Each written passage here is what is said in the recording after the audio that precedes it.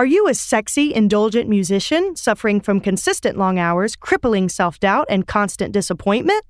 Well, do we have a show for you? Sex, drugs, and disappointment. Sex, drugs, and disappointment. Sex, drugs, and disappointment. Welcome to Sex, Drugs, and Disappointment, a bi-weekly deep dive into what it takes to be a healthy and successful musician in the modern industry. My name is Melody Kaiser. And I'm Dustin Williams. And we are both full-time musicians and creative entrepreneurs. And today we are discussing how to practice efficiently and effectively as a musician. Okay, let's get real. Practicing kind of sucks.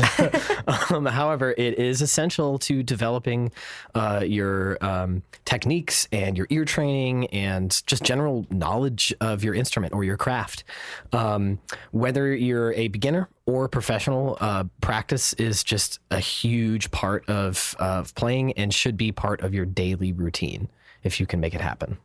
Yeah, I mean, I will say for myself, I'm not the kind of person that has like a practice log. Yeah, I'm me not either. that organized with it, but I do think kind of coming up with a strategy of how you can approach practicing.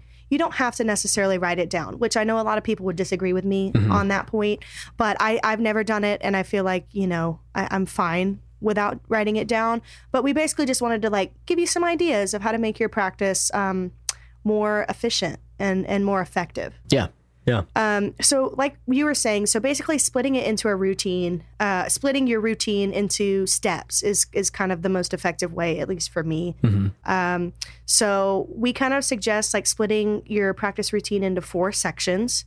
So we have first kind of practice some techniques, which we're going to get more into, practice some ear training. That's really important just for applying your musical skill, and we'll get more into that. And then obviously review songs or techniques that you already know, and always push yourself every time you practice to learn at least one thing that's new. Yeah, whether it's a song or, again, a technique or something, you can always add something new to your vocabulary as a musician. Sure, yeah. And obviously we're both string players, but I think this is pretty generally true for all instruments. We may not have the exact advice on what to practice for necessarily like drums or piano or anything like that. But I think all of these things can be applied, and you can just learn more about your particular instrument. And when you go to apply them. But so let's start with techniques. Yeah. So obviously for like drums and stuff like that, this would probably be rudiments and just general, you know, making sure that you're not using your arms, kind of using more of your wrist and that kind of movement. But we're going to mostly talk about guitar and bass because that's what we both play. So, Dustin, why don't you start? What do you practice when you go to practice bass techniques? I mean, all kinds of stuff. So, I would say like your picking technique is probably like one of the first things you're really going to want to focus on. And this is, again, whether you're a beginner or an advanced player. But certain things like, you know, essentially economy picking with your fingers. And you can, obviously this applies to using a pick as well. I love playing bass with a pick sometimes. So, you know, it really just, it doesn't matter necessarily the style that you're practicing, but like, let's say you're trying to work on your finger technique as a bass player. When you run a scale, for example, like a minor pentatonic, let's say A minor pentatonic, as you ascend the scale in, let's say, position 1, you're going to alternate, ideally, your fingers for each note, right? So if you start on A, you're going to start with, I don't know, your middle finger, right? And then when you move to C, you'll use your index. And then that same thing continues throughout the rest of the scale. The thing is, when you're coming back down the other way, let's say you're starting on that last, on the G string at the 7th fret, which would be a D. So you hit that D with your middle finger, and then you go to the C with your index finger. Well, the next note is going to be on the D string at the 7th fret. So what you want to do is rake that index finger from the G to the D string. So, you know, you're essentially minimizing effort. So it's a style of economy picking.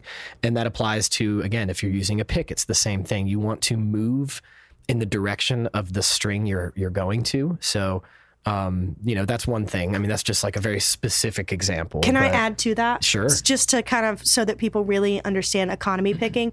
Basically, on guitar, it's the same idea, but usually you use a pick, obviously, because the strings are closer together and all that kind of stuff. But so basically, economy picking, if you think of alternate picking as down, up, down, up, down, up, no matter what string you're on, you're constantly just going down, up, right? So economy picking is on guitar. The most famous person for using it is Eric Johnson, who did Cliffs of Dover. If you don't know that song, look it up and you'll hear the way that he goes as quickly as he does. And it's actually just part of his technique is instead of going down up in one motion, like you were saying, he'll rake. So he'll use his downstroke to go to the next string as well. Right. So instead of constantly going down up, he kind of goes down and then down on the next string. He uses that same motion to get basically two notes out. So I just wanted to explain that so that people that's great. It's essentially, as the name implies, an economy picking, economy of motion, right? If you play any sports at all, if you do martial arts or something, that's a thing that they talk about a lot. You want to minimize the effort that you are putting out because you want to save your energy, right? You want to be able to have stamina. So that's a huge part of that type of picking. And then actually, one thing we were talking about, Melody, you mentioned flat picking. This is like a thing that people kind of get wrong as far as the definition. Would you mind explaining that? Sure. So flat picking is most commonly heard in like bluegrass music, right? That's kind of the vocabulary word when you think of bluegrass guitar. So like Billy Strings is the most recent example of that, right? So people think that it literally means you have to hold your pick parallel to the strings and literally pick the string completely flat. That is not actually what that means. So flat picking just means using what we think of as just a guitar pick, a flat pick. So it's not the technique itself, it's the tool, is the flat pick. Yeah, okay. So Gotcha. No matter if you're using a flat pick, finger picking is obviously different. So when you're using a flat pick, you still want, and this is a technique that I practice all the time, you want it to all be in your wrist, right? Yeah. And that's how you develop speed. Obviously, if it's in your whole arm and you're like tensing up, then you're not going to be fast. Right. So it's really important that it all stays in your wrist. Well, just the motion of just using your wrist, you're going to turn the pick not completely sideways to the string. You don't want it to be perpendicular, but somewhere in between parallel and perpendicular. Yeah. And then that basically, I mean, it makes sense. So think about this. If you're picking parallel to the string, the whole surface area of the pick is hitting the string. Right. So you're getting all this friction, which is really slowing you down.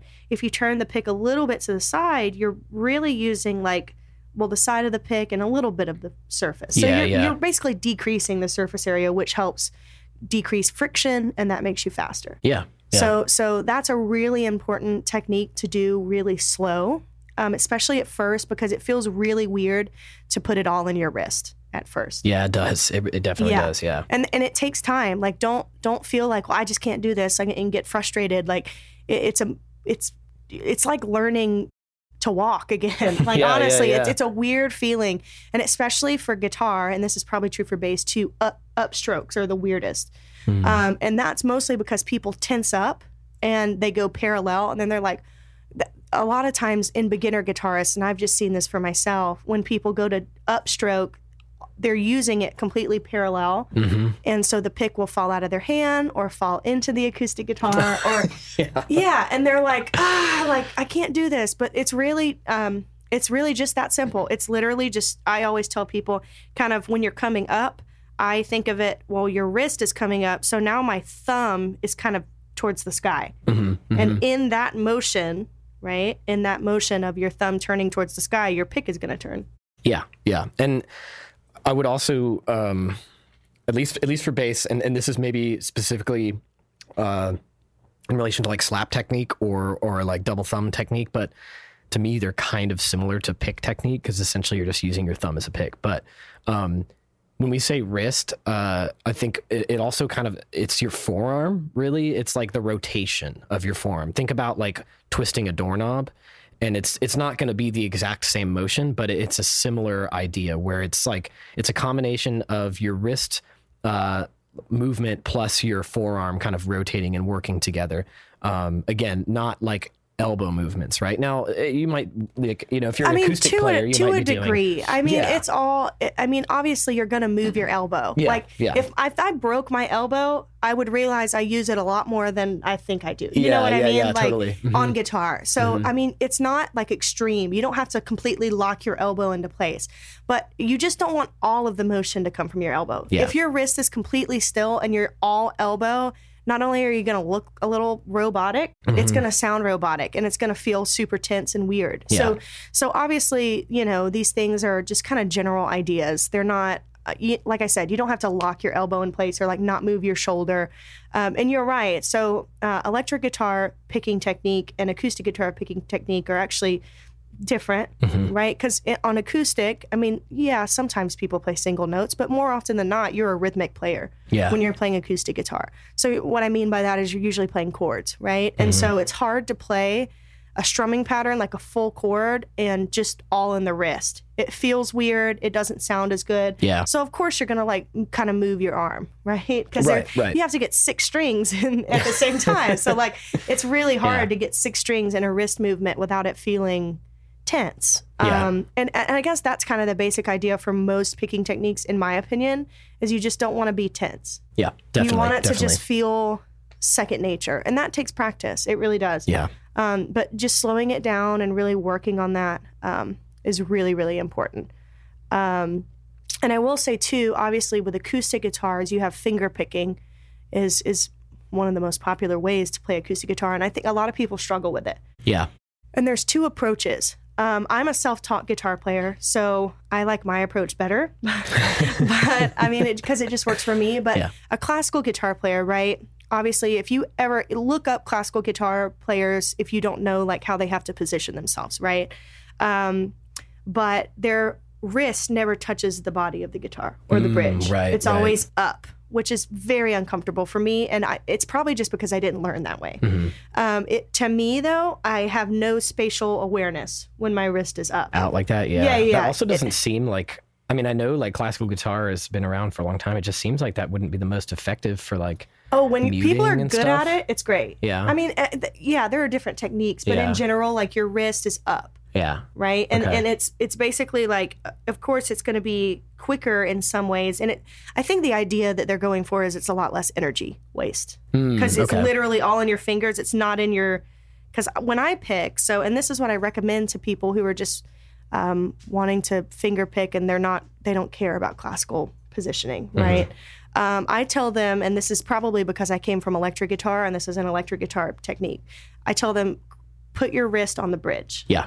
And then for me, that immediately cements my wrist. And so I now have spatial awareness of where every single string is. It's an anchor point. Yeah, exactly. I now know. And of course, that took practice too. But I now know like my thumb is on the E string. Now I can feel every single string. Whereas when I'm in open space, I don't know how harp players do it. I would have no idea where I'm at at all. And I'm sure that that's just practice too. But for me, like not having awareness of where, just spatial awareness is really hard for me. So there's obviously different approaches to it, but if you're wanting to get into finger picking and it's a real struggle for you, try that. So rest your hand on the bridge. It also helps when you go to palm mute, which is more of an electric technique in general, but you use it on acoustic too. But that really helps me. And a lot of acoustic guitar players would disagree with that. Just because, so when you do that, your thumb is kind of like on bass, like it's more of like a rotation instead of like straight and open air. So it's just a different approach. But that really, that's how I finger pick, and I haven't had problems with it yet. I mean, I may later, but so far it's really helped for me. That makes sense. Yeah. So that's obviously like the right hand technique. But there's also a lot of things you can do with your left hand when your fretting hand. Right. For all you lefties out there, your fretting hand. Yeah, there we go. For fretting techniques for guitar, I'll say, like, especially for beginners, the most important thing is to not let, kind of like we were saying last week, don't let your hand don't let your whole palm touch the bottom of the neck. That's obviously number one. But then also making sure that when you're pressing down, your fingers don't like go astray, the ones that you're not using, because that slows you down too. And that's for bass as well. Mm-hmm. Yeah, I definitely. know that for Definitely. sure. Yeah. Yeah. You want to try to keep your fingers close to the fretboard. And there's multiple reasons for that. One, it's like about conserving energy for sure. And also just like developing control of your fingers. Like the more you focus on keeping them closer to the fretboard, the more you're kind of training them to pay attention to your commands, so to speak. Right. But, and this is applicable to both instruments, but especially for bass and, when you get into like faster playing or more intricate stuff, slap, whatever, left hand muting starts to become like a really, really, really vital part of playing. So like, with bass, with like right hand and plucking hand, excuse me.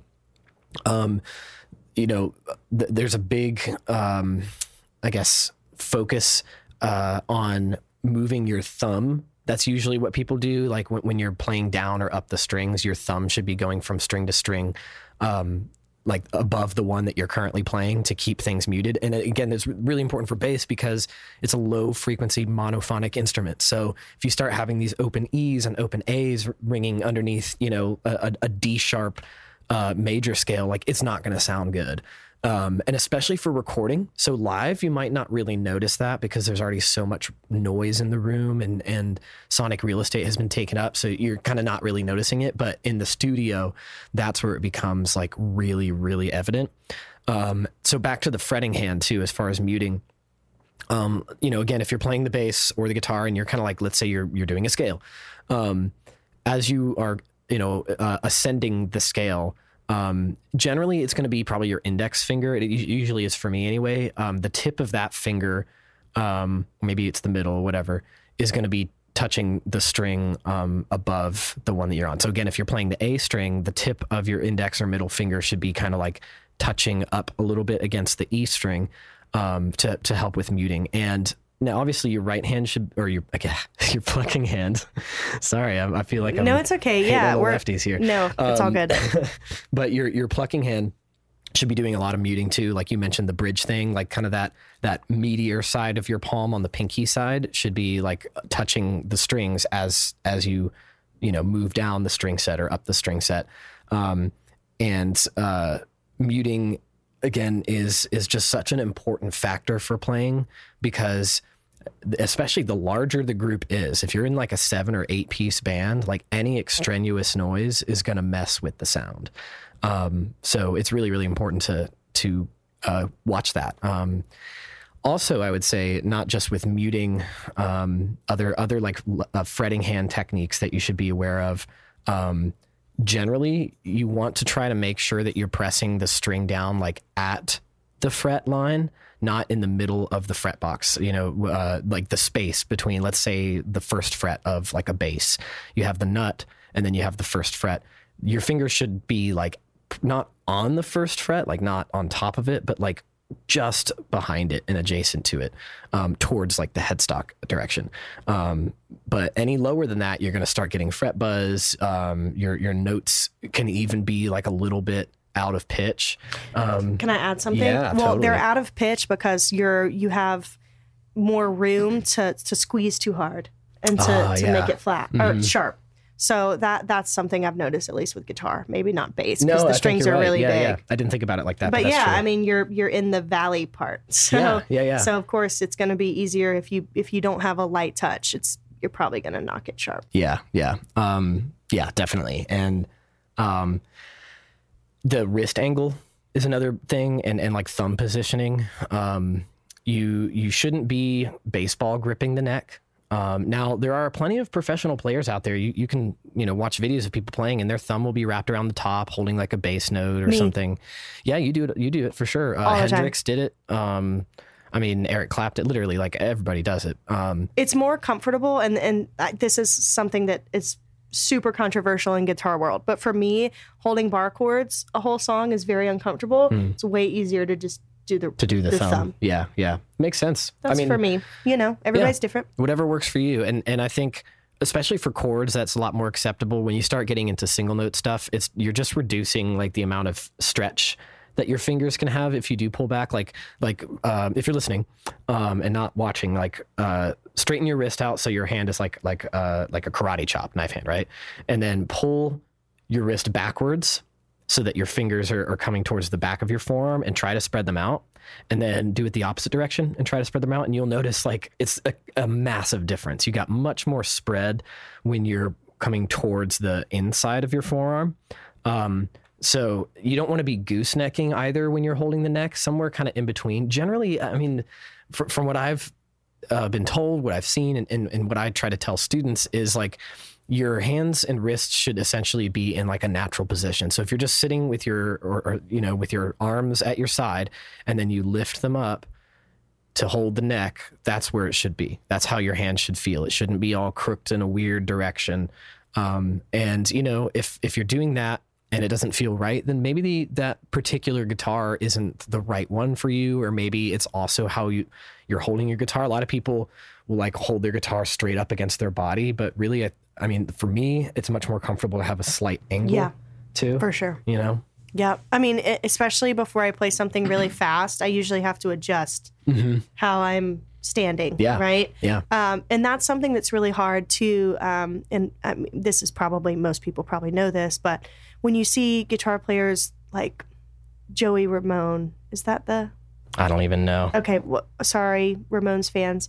The guitar player for the Ramones, right? So super low. Like at that point, it's so hard to do anything but just basic chords. Oh, the low sling. It's so it's so difficult. So for me, it's kind of a in between height, right? And just something like you were saying that just feels like how you would hold anything in your hands. Like it should feel natural. Yeah. But yeah, I definitely think angled out is a lot more useful. Yeah. And you can go a lot faster and it just feels better. Also, strap length can be a really big thing, as you're mentioning, like low sling versus high sling. And if you love it low and you want to do that, man, go for it. It does look cooler. I don't know. Not to me. It looks a little goofy. It looks like silly to me, but I get it. I think it looks dope. Yeah. I can't play that way, but I'm not going to say it looks bad. I think it looks cool. Yeah. And that's fine, right? It's like, so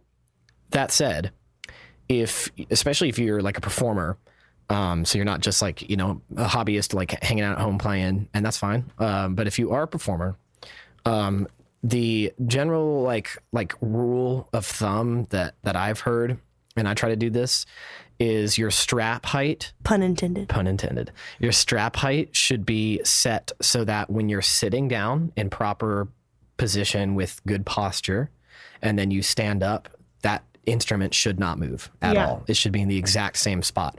And this is a thing that I think is important, because a lot of people, they say like, oh, you should practice standing up and sitting down, which is totally true. You should definitely do that as a string player, specifically guitar and bass, because generally you're going to be standing up while you play.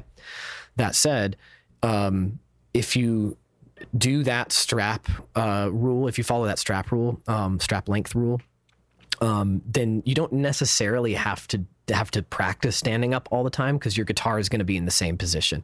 And that's why most people suggest that you do the standing up and sitting down practice, because, your guitar is going to be in a different spot. Well, if you do it right, it won't. So, So not to be like retroactive or whatever, but I didn't want to interrupt. So with guitar, left hand muting, acoustic versus electric, you need to do it for both, but for different reasons, I think. I mean, kind of the same reason, but different techniques. So for acoustic, left hand muting is really important because when you're playing certain chords, right, you don't want to have to, when you're learning guitar, right, and you're learning like an A chord, right, and for guitar players, most everybody knows that one, right, A major.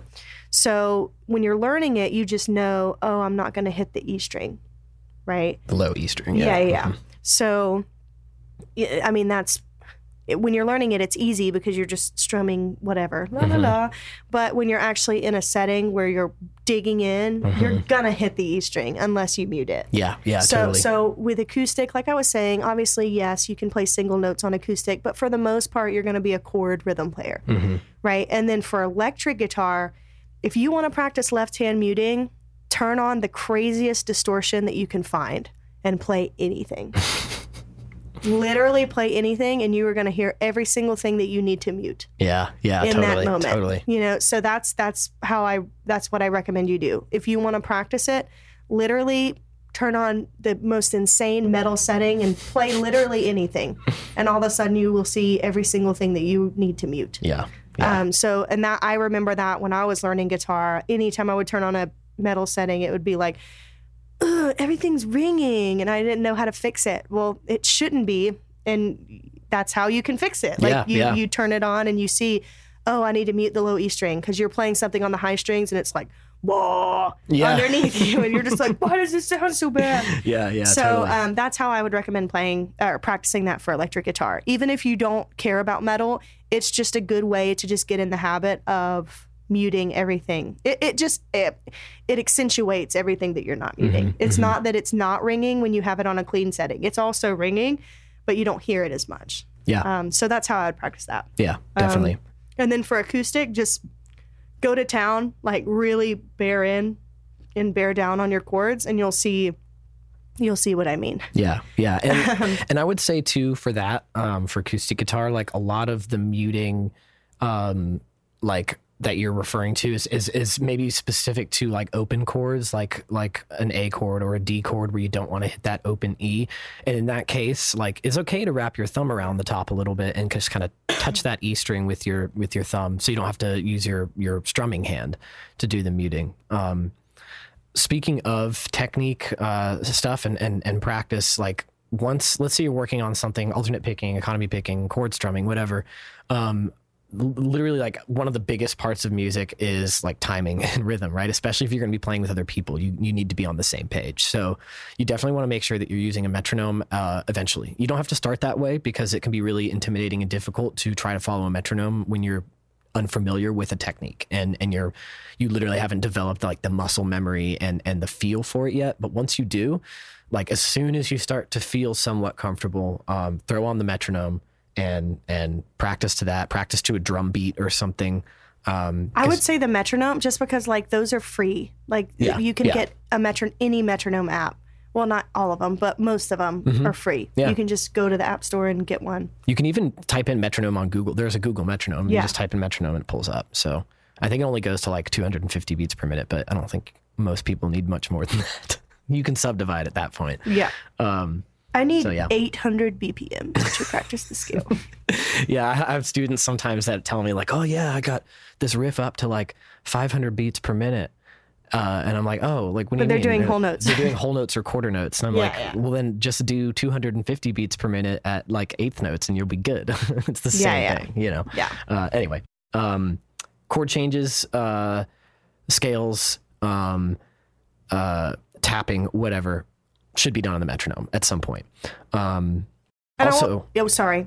I was just going to say with chord changes, learn, especially on guitar, I get, more than bass, but learn how can I change between these chords, moving the least that I possibly can, which usually ends up being like learning how to pivot your fingers. Yes. So like going from A to D is actually not that big of a movement. Yeah. Don't take off all your fingers. That's really that's the killer of chord changes and getting them in time. Is the most, especially open guitar chords, share something. They share a note, right? Because they're in the same key. Something is still there. Yeah. Right. Yeah. So really try to figure out like, oh, C and E minor share a finger. I don't have to lift up my middle finger. You know what I mean? Yeah, so learning those little things really helps too. Like you were saying with A to D specifically, it's like your ring finger, right? So if you're doing an A chord, open A chord, you got your index middle ring on the D, G, and B string. And then when you switch to D chord, that ring finger that's on the B string on the second fret slides up a half step to third, and then those other two fingers move. So Again, finding pivot fingers, I guess, is kind of the most common term for it, I think. And I would say too, just do it super slow. Yeah. Like so painstakingly slow that you're like, I can do this like no longer, you know, like, but that really helps. I know slow it down is always like the practice, whatever, but it really is effective. It's so important, guys. It's so freaking important. Playing slow is often a lot harder than playing fast too. Like playing fast really isn't that big of a deal once you get the muscle memory, but playing slow in time, in groove, oh man, that's tough. Yeah, it's more impressive to play slow, actually. Yeah, so it is. Don't feel like you're not getting anything done, because you definitely are. So also, the next step in your practice regimen should be ear training. And obviously, I know that there are going to be listeners that are like, well, I don't want to play stuff by ear. I want to have sheet music or tabs. But ear training is going to help you even if you play in an orchestra. Like it's going to be useful. Yep. Just learning how to listen. That's really what it is. And as a musician, hearing each other and hearing yourself and just listening in general is 90% of it. Yep. Like honestly, yeah. Knowing your place in a band is obviously important, but also just being able to hear intervals and at the most basic level, right? Knowing when you're out of tune. Yeah. So you'll hear usually when you're just a little bit out of tune, there's like a little wah wah wah wah wah wah wah wah wah wah wah. So the closer that you are in tune, it's slower. Wah wah, and you're literally hearing the sound waves hit each other. That's what you're hearing. Yep. So It's pretty cool. But I mean that's literally what's happening. Is it's entering your ear in a different pattern than perfect. So when it's really out of tune, you can hear the wum, wum, wum, wum, wum, wum, wum. It speeds up, right? So just being able to hear that is, I would say, step one. So, and I think most people can hear that. Yeah. Because it's unpleasant to the ear, you know. Quick example. So we've got a bass here, open G string, and then D string, right? So I'm going to hit the 5th fret on the D string and then the open G. They're pretty much in sync. They're a little bit wobbly, but now if I put them out, you can hear that. You can hear that wobble. Right? Bum, bum, bum. Yeah. Now it's back. So that's the kind of thing that we're talking about, that wobble. And it's just, you know, like I said, it's just sound waves hitting each other, basically. So I would say step one, learn to hear that. And I think, like I said, most people can, but it's still a challenge for a lot of people. So being able to know, like, oh, I hear like that really fast, like that means you're probably pretty out of tune. The closer that you get to being in tune, it will slow down, and then eventually it will stop, which means that you're good again. Yeah. So I would say that that's step one. But then also, it's so important to learn, at least I think, intervals. Being able to hear those. I mean, I know professional musicians that still can't hear those. So I'm not saying that this is easy by any means, or that it's like a beginner step. Or that it's make or break. Obviously, like for a career, you can still make a living doing this without having a perfect ear. Sure. Yeah. But I think it's really important, and it can be really helpful if you're wanting to be like a musician that plays out and plays with other people, or even just somebody who, if you want to be able to hear something and know how to play it quickly. Yes. That's really where it kind of comes in. Yeah. So so here's my opinion on the easiest way to do this. You can do it in numbers, right? Or you can do it in what they call solfege. So, and it really helps if you can sing and hold a pitch. If you cannot sing in pitch, ear training is probably going to be pretty difficult for you. Yeah. Just because your inner hearing is maybe not great, which is fine. I mean, everybody's different. But so if you can sing in pitch, even if it doesn't sound beautiful, that's really the most important thing. So let's just take the major scale. Everybody has heard solfege if you've seen The Sound of Music. It's do, re, mi, fa, sol, la, ti, do. That's solfege. It's a fancy name for something that everybody knows. So you can do it that way. I will say that's not like a very it's not an easy way to communicate with other people. Yeah, for sure. Like nobody's going to say like, oh, go to the mi.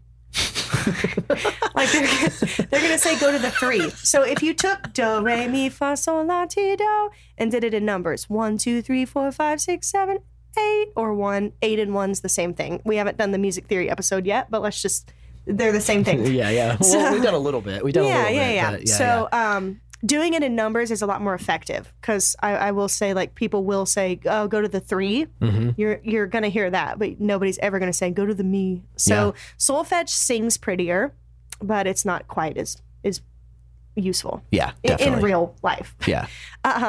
So being able to hear those pitches is so important. So the way that I started practicing that is I would sing along while I played the major scale. So if you have a piano, do it in C. No black keys, just dum, dum, dum, dum, dum, dum, dum, dum, right? And then you can do it backwards. But singing with it is training your muscles. To know those, and you're actually training your ear while you're doing that.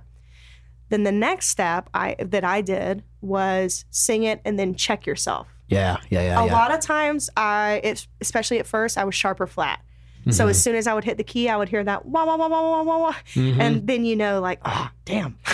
I thought I was right. Yeah, totally. So that's going to happen. At least it did for me. And then once you kind of get the hang of that, which it's hard, right? Yeah. But just start with the major scale. Once you get the hang of that, you'll start being able to kind of jump around. So 1, 4, 3, 1, 6, 5.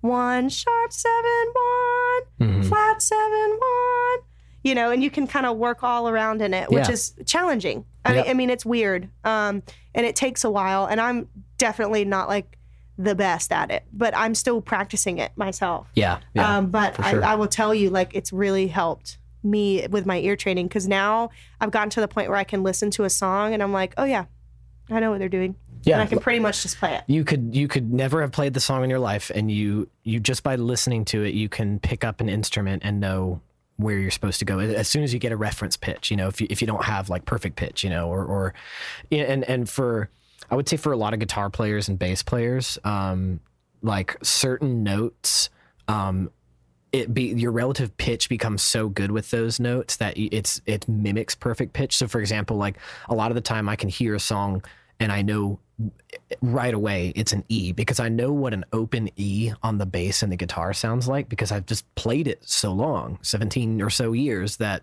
like this sound of an E, the oscillation, the tone, the whole thing, just immediately I can recognize it. And I can't do that with every note, but usually like open string notes, because if anything, you've been tuning your whole life. So like Sure. You really get used to hearing that note. And for those of you that do play guitar and bass, like that's a great place to start. Maybe if you've never really like practiced singing and you don't feel very confident in it, starting working on like singing those open string notes, maybe just to kind of internalize that feel, and you're gonna know when it's out. I think most people will know when it's out. Yeah, and so I think the intervals, like I was saying, single notes is really it's where I started. Mm-hmm. And like I said, I'm not a wizard at it, but like I have gotten a lot better. Mm. And then from there, you can kind of work up to chords, right? And chords are a lot harder. I'm not going to lie. Like there's a lot of chords out there. Yeah. And especially when you get into like the jazz world where they start adding weird notes. So here's a good example. So if you do play guitar, most people know like the major chords are just where you see the letter. Mm-hmm. Right? If it says A, B, C, D, E, F, G, that's a major chord. Mm-hmm. If it has a little M beside it, that's a minor chord.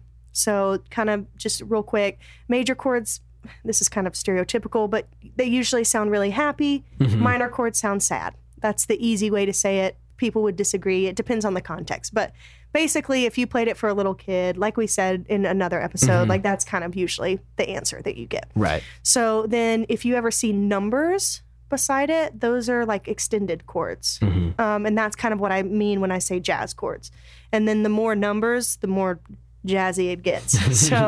So you know, when you start doing like 13s and sharp 11s, and eventually you will be able to hear those, but I'm not gonna lie, a lot of times when people play those, I still get confused. I'm like, ooh, is that augmented or like a sharp 11? You know what I mean? I know a lot of people that specifically like have an issue hearing the difference between augmented and diminished.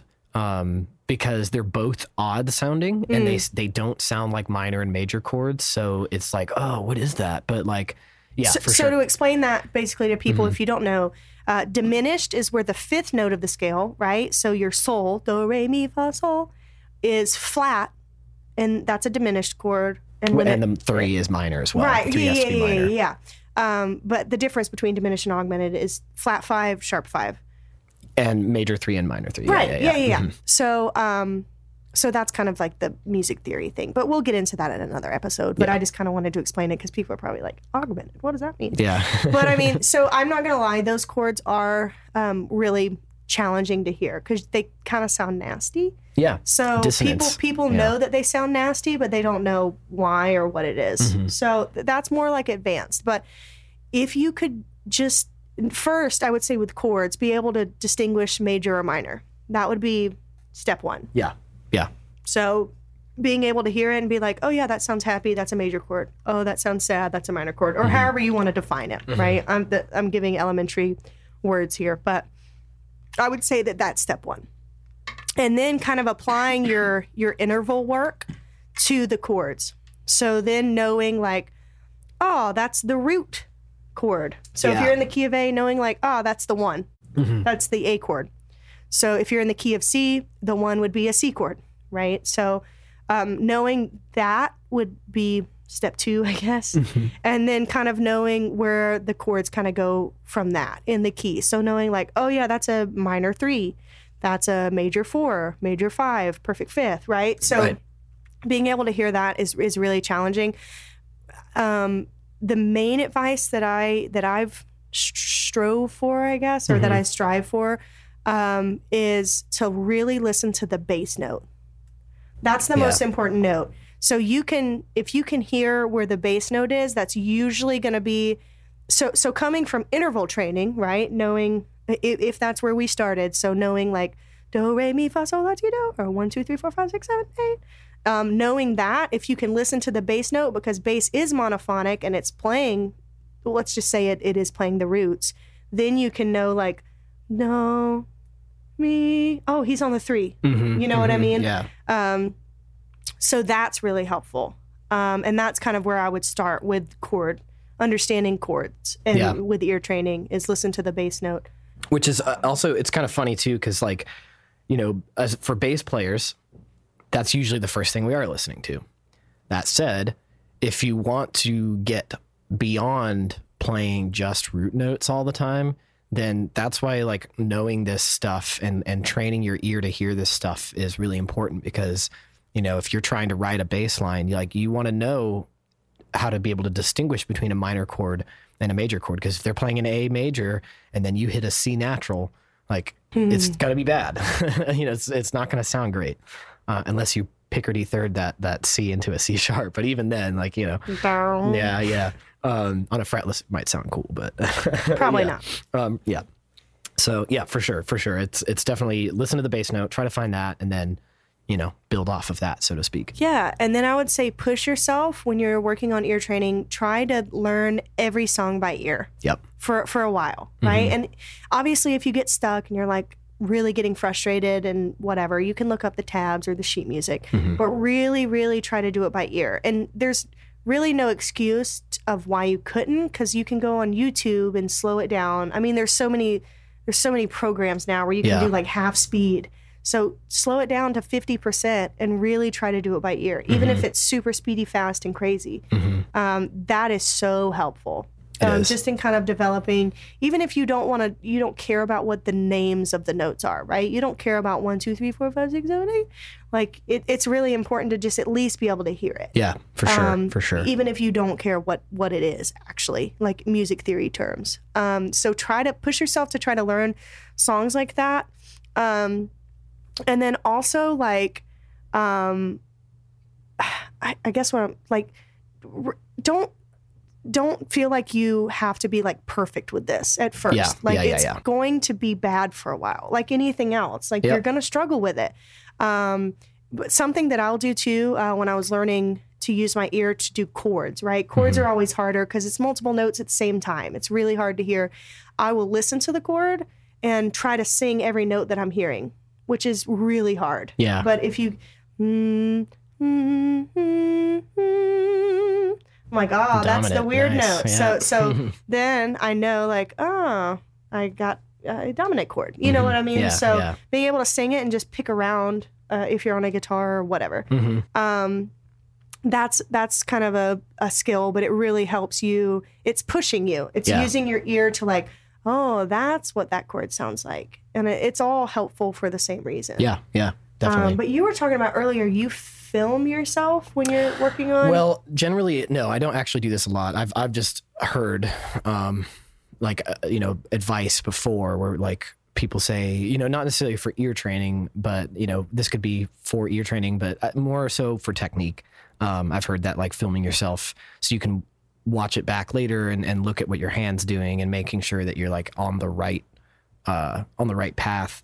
But I have noticed it, like if I've filmed like a video for like Instagram or something, and then I'll put it up and I'll be like, oh man, my left hand doesn't look right. I need to fix that, so it can be really helpful for sure to actually physically see what you're doing. Cause sometimes when you're practicing something,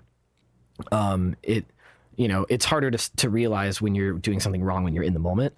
So that can apply to ear training too, because like sometimes it's hard to hear if you're playing something out of key or out of pitch or singing something out of pitch in that moment. So maybe filming yourself singing along to a backing track or something to go back and see, okay, where am I losing myself? Where am I getting out of key or, creating a negative dissonance, I still have a flyaway pinky. I see that when I look back at videos, I'm like, damn it, that shouldn't be there. But it happens, I mean, I wouldn't know unless I film myself. Because in the moment, you're just like, you're not even paying attention. Right. But yeah, I still have that sometimes. It just sticks straight out like I'm having tea time. Fancy guitar player. Exactly. Yeah. So yeah, ear training is really, really important, kind of no matter what your goals are.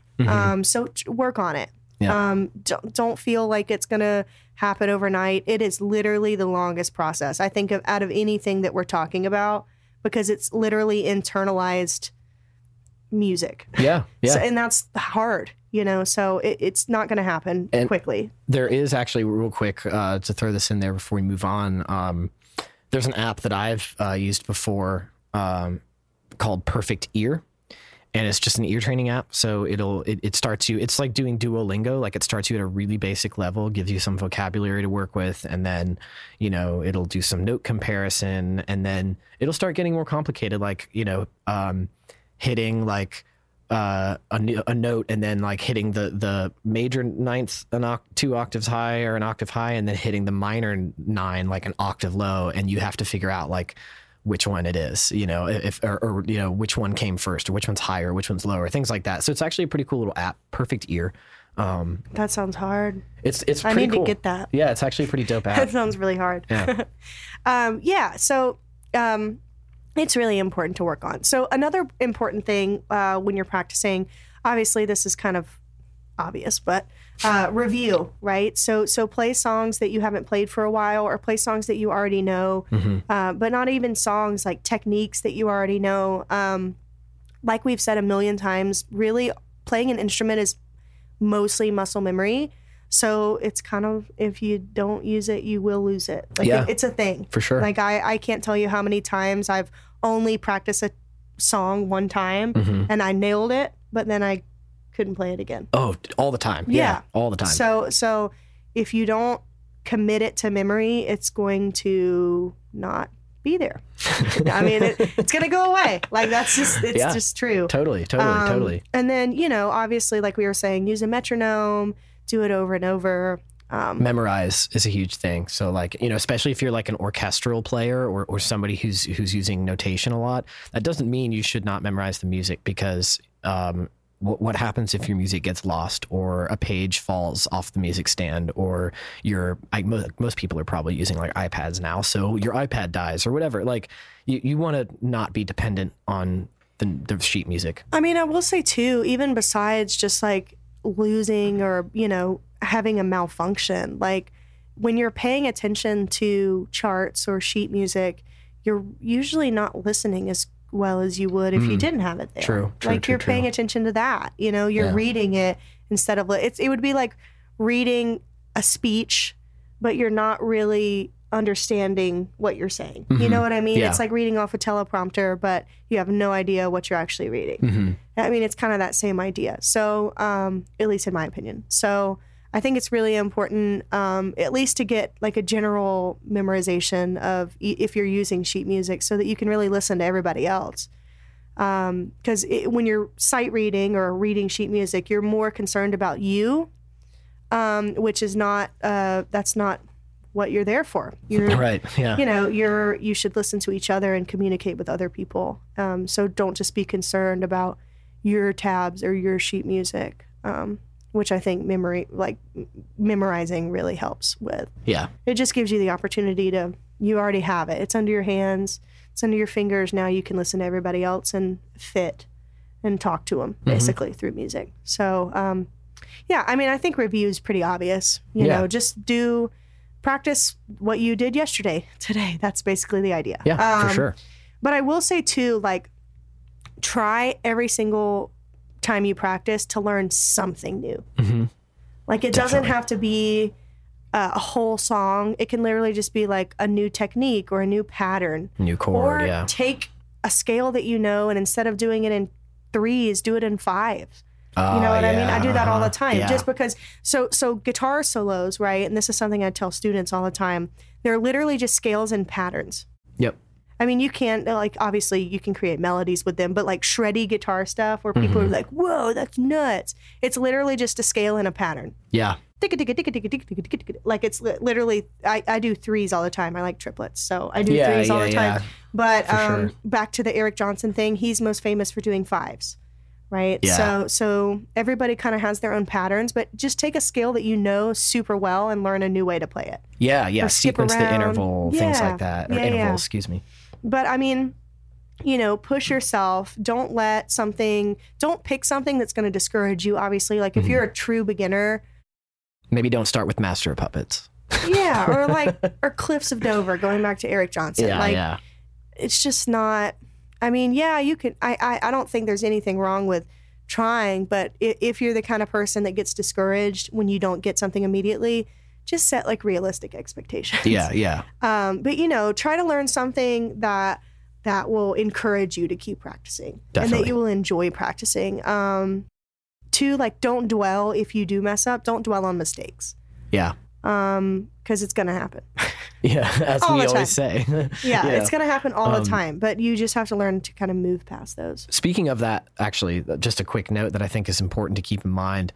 When you are practicing something, whether it's new or something you've done a whole lot, usually this happens with something that's new, I think.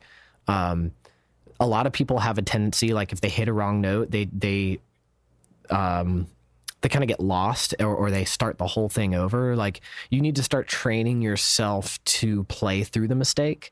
And that's kind of like the secret to like all of the best, like prodigy musicians, prodigy in quotes, because, that's a very specific example, but like anyone who's just really, really skilled at their craft, like they screw up a lot too. As like on stage, but they're just really good at recovery.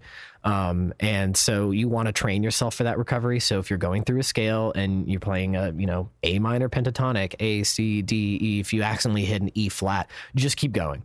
Don't then go to the E if you're trying to like work on your timing, get through the scale or match up to a track or something. Just go to the next note, play through it. Yeah.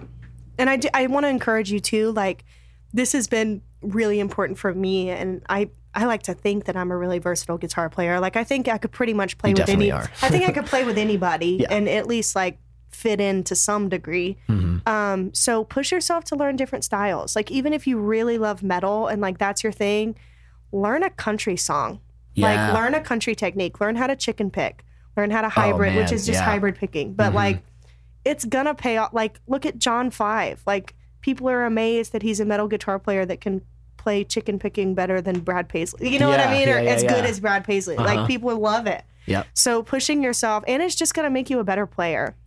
Yeah. And it opens the door. You can play with more people, and you can get more gigs. And even if that's not your jam, like it really will push you as a guitar player. Like I grew up loving rock music, but there was like a period of time where I was like, I'm going to work on my Jerry Reed and Chet Atkins. Like, I'm going to work on that. And so I did. And so like now people are like, oh, you know that song? That's so cool. And I'm like, yeah, I went through a minute, you know, in my practice. Yeah. So I push yourself, because it will kind of expand your techniques so much. Like even basic, like the way that a jazz player plays a major 7 chord is totally different than how a rock player would play a major 7 chord. Totally. It's just a different positioning, you know, but being able to do both is really cool, and it just kind of opens up the door to just different stuff. Yeah. I mean, that's really that's the whole thing, you know? Yeah. I mean, and if you want to, like, as a guitar player, if you're, let's say you're really good at like shreddy guitar licks, like, you know, pentatonic riffs and Aeolian scales and harmonic minor scales. I feel attacked. You know, no, so I'm saying like, you know, if that's your bag, like, and that's the kind of thing you do. And I think for most guitar players, like it probably is, because that's kind of where guitar fits in a lot of the time. But if you want to get like, if you're getting bored of your solos and you feel like, you know, you're not growing anymore, start transcribing like horn solos. Like some of the best solos are horn solos. And I think Victor Wooten says that he feels that way because they have to stop to breathe. So like they have to be very intentional about everything they play. They have to think ahead. And I think that can really make your solos and your licks and melodies much more unique as a string player. Because you're going to be thinking in a different headspace. I would say singers too. Yeah. More like in the soul realm. Like I've transcribed some like Aretha Franklin runs for guitar, and it's pretty weird. Like you don't think to go there, but the human voice just she hears it. Yeah. You know, before she sings it. Whereas we're so used to, as guitar players at least, like we learn a certain position and this is the way we're going to play it. Like you don't think to kind of jump around to weird places a lot of the time, because it's, like I said, it's muscle memory. So if you haven't done it, exactly. So if you haven't done it, you won't. And then one thing that's really cool for guitar, and some people are like really hardcore about this, I'm not quite so much, but it is super useful, is to learn like the caged theory. So that's basically learning your chord positions for each chord all the way up the neck. Yep. So knowing how to play an A when you're on the 9th fret, or so that would be really helpful to you. Like the so you don't have to jump all the way down here to play an A. Exactly. You know, they're all over the neck. That's the funny thing about guitar, is there's 10 ways to play the exact same thing. So I mean, you know, so learning that kind of stuff is really useful. It is. And especially like the G shape and C shape for guitar are like, that's kind of the secret to sweep picking in a lot of ways. Like if you want to do like a really fast major arpeggio, like it's the C shape, but it's just higher up on the neck. So definitely like learning that can be super helpful. Yeah. And so I guess the basic idea is in your practice routine, try to kind of split it up. Like we were saying, you don't have to write it down. It doesn't have to be formal, but do push yourself to split it up and really try to make the most out of it, right? This is the time you've taken out of your day to get better at your craft. So try to like I said, split it up and do your best. Be patient, slow it down, be kind to yourself. Like it's literally just you and a guitar or whatever instrument. So it doesn't have to be perfect. Nobody's watching. That's the best part about practice, is you can mess up all day long and you're going to get better at it. You know, but practice itself can be a real hassle for a lot of people. So we just wanted to encourage you to try to think of new ways to kind of make it exciting and interesting and like efficient and effective for yourself. And speaking of that, like, you know, another thing with practice and like making it more fun is like you can turn a scale run, like, you know, a major scale like da da da da da da da da, and then make it more musical on like the bass, for example, bum bum bum bum bum ba-da-da-dum, ba-dum, right? And then all of a sudden you're still practicing your scale, you're still practicing like the motion, but now it's a little more fun and musical, and you've written a bass line, you know? So find ways to keep it fresh and interesting so that you don't get stuck in the slog of just, you know, rudiments and routine and pattern, because that's not, I mean, music can be viewed as a pattern, because it is. I mean, it's definitely a pattern. It's all math. It's all, you know, frequencies and stuff. But like, that's not why we like music. We like music because it feels good and it sounds good and it's interesting, right? So keep it interesting for sure. Be adventurous. Yeah. Have fun with your practice. It doesn't have to suck so bad. Yeah. I mean, it's, you know, it is what it is, but it doesn't have to be awful. Yeah. So I hope that you guys got a lot from this, and I hope that your practice goes well. Thank you so much for listening to this episode of Sex, Drugs, and Disappointment. If you enjoyed this episode, don't forget to leave us a review and connect with us more on Instagram and TikTok at SDD Podcast. Each episode is also available in video format on YouTube. And don't forget, have fun, don't do too much, and it's going to happen. Sex, drugs,